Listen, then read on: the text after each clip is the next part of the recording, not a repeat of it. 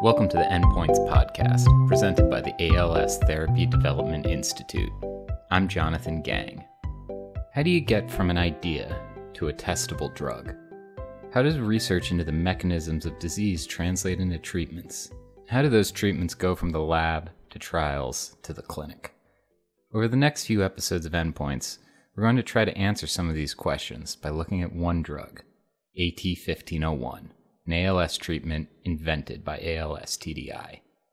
AT-1501 is a novel antibody that acts in a highly targeted, disease-specific way to tamp down the immune system. In 2018, it became the first drug invented by a nonprofit biotech company to be tested in humans. In November of 2019, it successfully completed a Phase 1 clinical trial, and a Phase 2 trial is upcoming.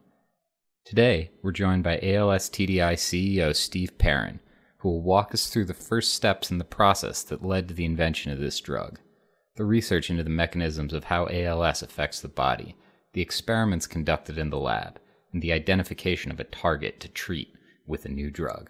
To start, Steve will tell us about one of the most basic tools needed to study potential treatments in the lab, a reliable animal model that demonstrates the symptoms of the disease in question. To start, thanks for joining us, Steve. And scientists use animal models to find potential treatments for disease. But what do we mean when we say an animal model of ALS, and how are they used to discover drug targets? Yeah, Jonathan, that's a great question. I think the first key thing is that is the word model. So, and it doesn't just apply to ALS, it applies to almost every disease indication that one wants to try to develop a treatment or a cure, is that the model that you make is really just a tool. It's not the exact disease typically in the model, but you're trying to develop a model that looks as close to the human disease as you can. And that can be really tricky. And in ALS, it has been tricky. The first animal model of ALS was developed, I think it was published around 1997 by Bob Brown's lab when he was at Mass General. And it was after discovering the first gene that was associated with causing familial ALS, the SOD1 gene. So in this particular type of model, he took that human mutated gene that causes ALS in about 2% of people that get ALS, and he put it into a mouse, and it took multiple copies to get what we call a phenotype. And a phenotype is, does it actually get a disease? But that's what we mean by a tool. And specifically, what makes the SOD1 mouse so important? Another really great question is, you'd like to have as many models of a disease as possible because not all diseases are the same. They're heterogeneous. As we know in ALS, if you have 100 people in a room that are recently diagnosed, it's hard to understand which person might progress, very quickly over 6 to 9 months, and which person might be Stephen Hawking and live for 30 years. So we've had some lessons learned in the SOD community with preclinical models. So another gene that causes ALS, TDP43 mutations, very, very common one in familial ALS. We've had multiple attempts at putting various types of mutant human TDP43 genes into mice, and they don't get classical ALS. They don't get progressive muscle wasting, muscle loss. They have some characteristics of what we see in the human disease, things called RNA foci in the motor neurons of the mice, much like we see in people. But unlike the SOD mice, where SOD mice get progressively paralyzed starting at day 70, up until when we have to euthanize at 130. TDP43 mice do not. So we do have these SOD1 mice that display the characteristics that we see in people diagnosed with ALS. How do you leverage that in order to find drugs? Yeah, the fantastic thing about the SOD animal model as a model, again, it has its limitations, it's just a tool, is at the molecular level, there's lots of things that look like the human disease. You can measure the fact that axon transport up and down from the spinal cord, up and down the motor neuron are not as rapid as what one sees in healthy nerves. You can measure and visualize that there's protein misfolding problems in motor neurons in the CNS. You can use tools to visualize that there's neuroinflammation in the spinal cord. These are all things that you can do in an animal model that lets you start to think about target discovery. And could you just say a little bit about what target discovery is? Yeah, so all of the things that I just mentioned, you need to apply technologies to be able to start to understand many of the things that I just talked about. And so things that you can use in the olden days versus the new days. So gene expression is one way to try to understand why some of those things are happening. Why are the nerves getting sick? Why do they die back? You can use changes in gene expression, and you can look at changes in protein modifications as part of trying to piece together a hypothesis on why some of these things happen. And I named a lot of things out of just a out of a big basket that's going wrong in ALS that we can see in the mouse model. But one way to leverage the mouse model is to do these gene expression profiling experiments in a longitudinal way over time, and do proteomics experiments where you're looking at changes in protein level and modification over time. So what we did in the SOD model many, many years ago is did a very expensive and fairly complex experiment where we started looking at about 12 different tissues in SOD mice compared to wild type animals that don't have the mutant SOD gene. And we started really early, day 30, every 10 days. So day 30, day 50, day 60, day 70, day 90, day 100, 110, 120, 130. And we looked at muscle. We took the muscle out of mice, about 5 to 10 mice per group. We took out the spinal cords. We took out the brains. We took out lymph nodes, spleen. And what we did is we did full genome expression profiling of all of those tissues to try to get a picture of what things were changing prior to symptom onset at day 70, where you can start to see the first signs of paralysis, all the way to end stage disease. And that gives you a footprint of things that might be changing that you can then apply computational biology methodologies to try to identify the things that are changing and might be important. And what is computational biology, and why is it important in this process of target discovery? Yeah, computational biology is critical to modern day science. So all of the master's PhD people out there, take some statistics classes, take some computer programming classes, because science today is done with big data sets. I mean, these types of experiments generate billions and billions of data points, and you're always going to find changes. When you're talking about data sets this big, there's a lot of noise built into them, and you have to apply sophisticated statistical methodologies to pull out what's real and what's meaningful. And that's really important to be able to identify, out of the billions and billions of data points that these types of experiments generate, what are the things that are going to be most important that you're going to focus your drug discovery efforts on. And so, nothing happens in isolation, right? So it's usually families of proteins and RNAs that are changing that may lead to a specific pathophysiology that's related to a disease. So, it's probably a set of genes that's activating the immune system to recognize the denervated nerves.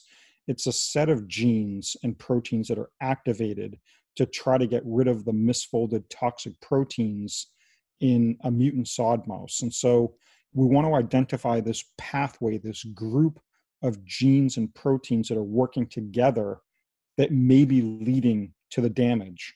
It's important to understand that it's not usually a single gene or protein. It's usually a group of genes that are behave together to accomplish something complicated. Mm-hmm. And when we talk about pathways in terms of disease, what does that refer to specifically?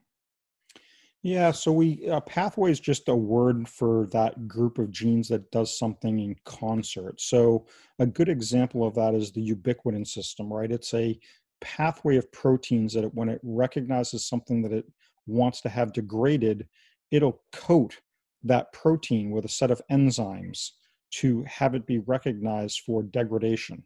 So it's not just a single protein that basically attacks this molecule that it wants to be taken care of. It's a group of proteins. It's a group of proteins that basically puts sugars on a protein prior to that protein getting to the cell surface so that it can function. when a gene gets turned on and transcribed into RNA at the appropriate time, it's a group of proteins that, transcriptionally activates that gene. So the biological process is sets of things that we call pathways. And the nice thing about a pathway is that it's usually more than one thing, so that from a drug development perspective, you have an opportunity to hit different parts of the pathway. Some proteins in a pathway may be very difficult to build a drug against, but if you know what the other players are that act up and downstream in the pathway, you might be able to develop a drug up or downstream from the ultimate protein that you're trying to target. So the pathway concept and pathway maps are really important downstream pieces of that computational biology process, so that you have options for intervening and changing the activity of the pathway in more than one way. Because that's really how you're going to stop disease progression. It's blocking the pathway that you think is leading to something that ends up causing the disease. Mm-hmm.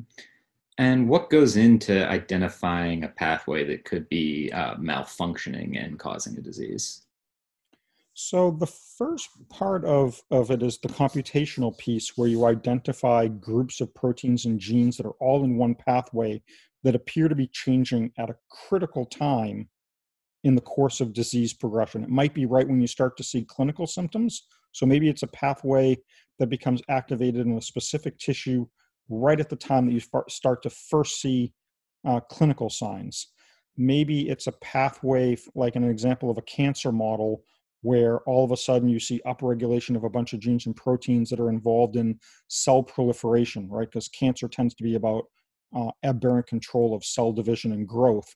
If all of a sudden you're using an animal model of cancer, and right at the time you can identify a bunch of proteins and RNAs that are involved in cell proliferation, you might start to develop drugs to target that and then test it in that animal model to see if you can slow down tumor growth, as an example.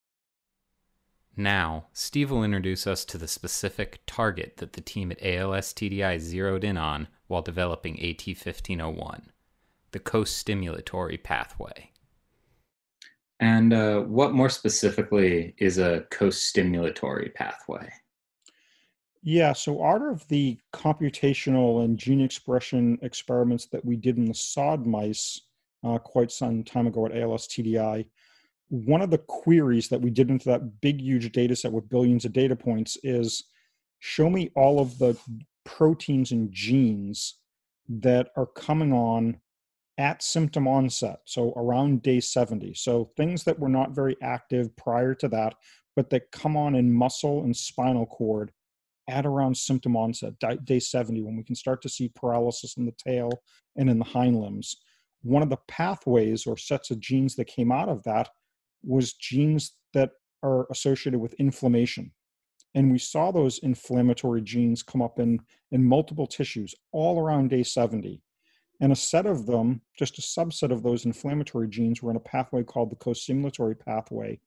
And that is a pathway that controls amplification of an immune response to either things that are non-self, so that pathway becomes activated to kill infections, but it also becomes highly activated in diseases like autoimmunity, like diseases like lupus, rheumatoid arthritis, psoriasis. So a lot was known about that pathway and how to modulate it and how to block it.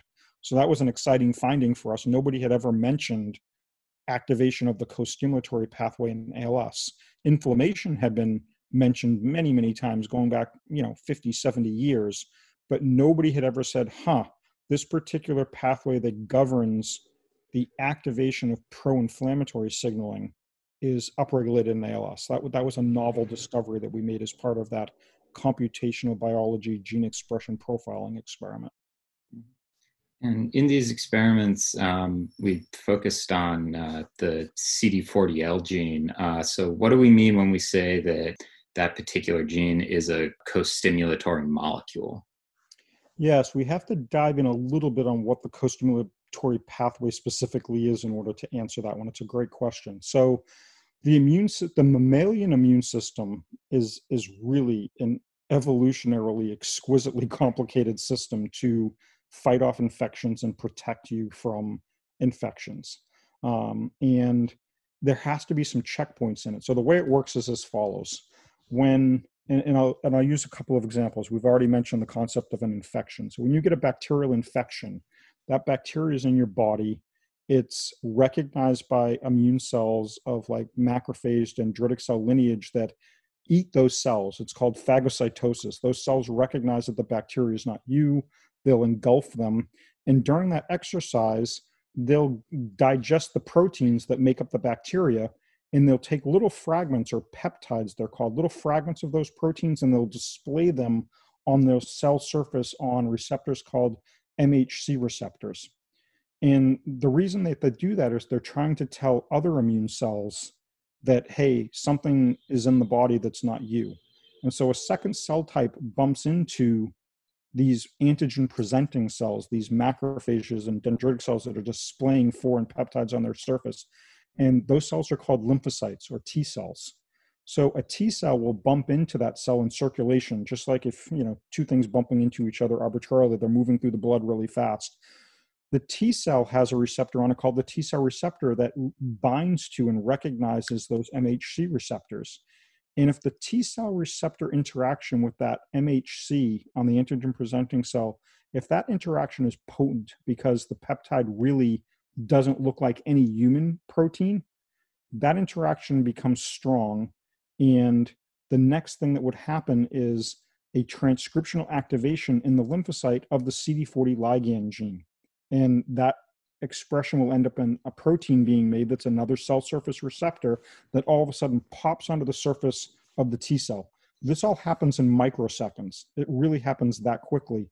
But once the CD40 ligand protein's now on the cell surface of the T cell, it will bind to its cognate ligand on the exact same antigen presenting cell that T cell was already talking to, and that's called the CD40 receptor. If these two receptor interactions happen, which is called activation of co-stimulatory signaling, that's when the T cell does a lot of amazing things. It first of all gets angry because it recognizes something that's not you.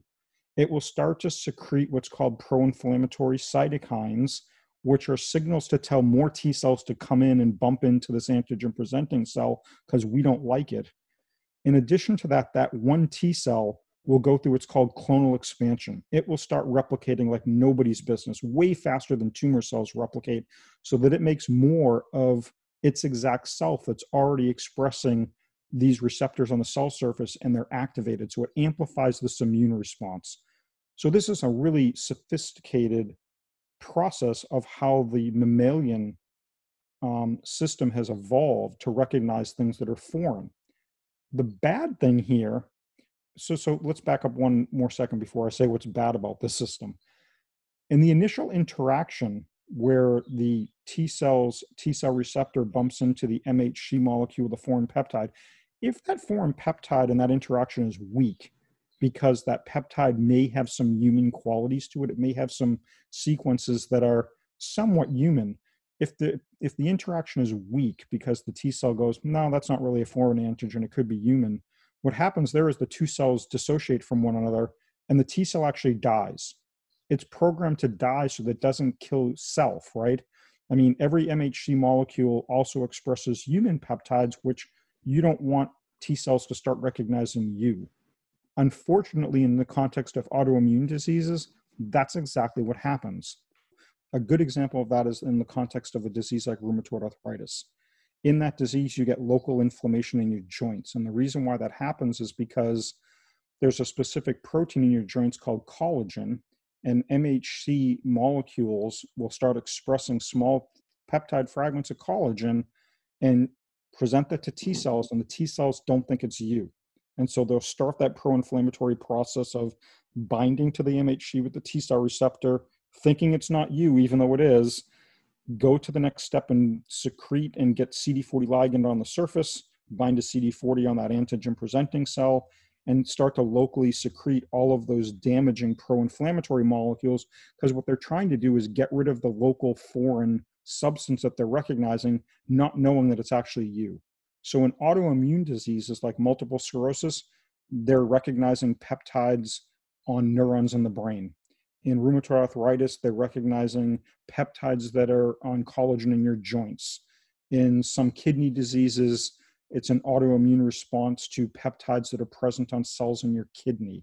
In psoriasis, they're recognizing peptides that are present on antigens in your skin. So unfortunately, this really cool evolutionarily designed system does have the liability that it can sometimes start recognizing things that are you.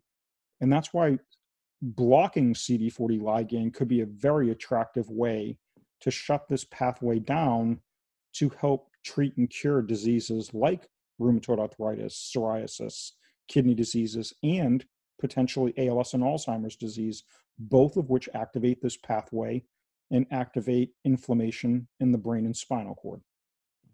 Yeah, and that brings us to my next question, which is why you chose to focus on the CD40L gene, and is it is mutated in people with ALS? So actually, it's not, and it's actually not mutated in people with autoimmunity either. So the gene is actually completely normal, but because the protein is activated as part of this autoimmune response, if we can figure out a way to block the protein function, then you're going to shut down the activation of the pathway. So the gene is actually not mutated in any autoimmune diseases or ALS or Alzheimer's in people with any of those diseases. But because we know how the protein becomes activated, that ends up being a good therapeutic target. Yeah, so by focusing on this gene, you can stop the immune response that might be happening in response to other mutations that could be present. Yeah, so when we discovered that the co-stimulatory pathway was upregulated in SOD mice, what we kind of did is said, we know that the co-stimulatory pathway is overactivated in autoimmunity, and we know that there's animal models of autoimmunity.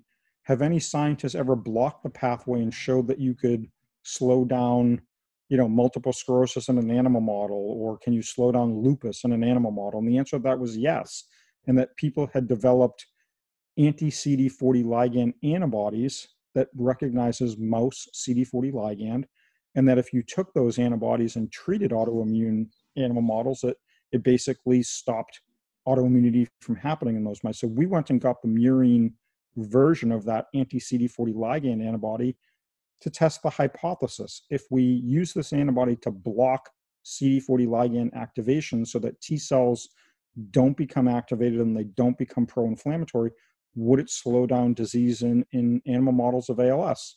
And the answer to that was yes. In fact, it was the first drug that we had tested. I think at that time, this was around 2010. I think it was about the 270th drug that we had put in animal models of ALS, the SOD1 model in particular. And this was the first one that slowed down disease progression. It improved survival. When we went and looked at the molecular mechanism on how it was doing those two things, it turned out that it decreased macrophage attack on peripheral nerves. It improved the neuromuscular junction connection, that connection between the nerve and the muscle. That connection was much more stable. It decreased neuroinflammation in the spinal cord, so it knocked down microglial and astrocyte activation so that the inflammation around motor neurons in the spinal cord was much, much less. So it did lots of amazing things. And, like I said, it was about the 270th drug that we had tested. So a pretty profound result at the time. We were very, very excited about it. So when you've discovered something like CD40L, a gene or an RNA or a protein in a pathway that could be a potential target, what is the next step that you guys took in those experiments? How do you approach trying to affect its function to create therapeutic benefit for people with ALS? I mean, that's the challenging part typically. Just because you find a gene or an RNA or a protein that might be interesting, you can't always develop a drug to test it, right? So in the case of CD40 ligand, we happened to find an antibody that somebody else had made that we could at least test the hypothesis in mice. Sometimes you might find a small molecule, right? An antibody is a big protein. It has its own unique characteristics to it, but if it's a different target or a different gene, maybe there's a small molecule, something like an orally available pill that you can find that you could treat the mice with. But your next step after you find an interesting target is to try to find a way to block that target. And in some cases, a small molecule is the best approach. In some cases, an antibody might be the best approach. In some cases, you might want to knock the gene function out with an antisense RNA that targets the gene itself. Every target requires a different strategy, and sometimes you might have multiple strategies. You might make a small molecule and an antisense.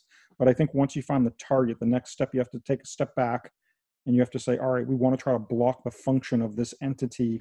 What's the best way to do it? And that takes time. Sometimes if there's not an existing off-the-shelf reagent and you have to make it yourself, that could take years. Just to develop a novel small molecule to specifically target a function of a protein could be a 2-year process. So there's a little bit of art there. There's a little bit of luck there. If there's existing reagents out there that you can license or buy off the shelf, that is certainly the fastest way to go. But that is a very target-specific process, that next step of finding a drug to put into the animal model to see if it has an effect.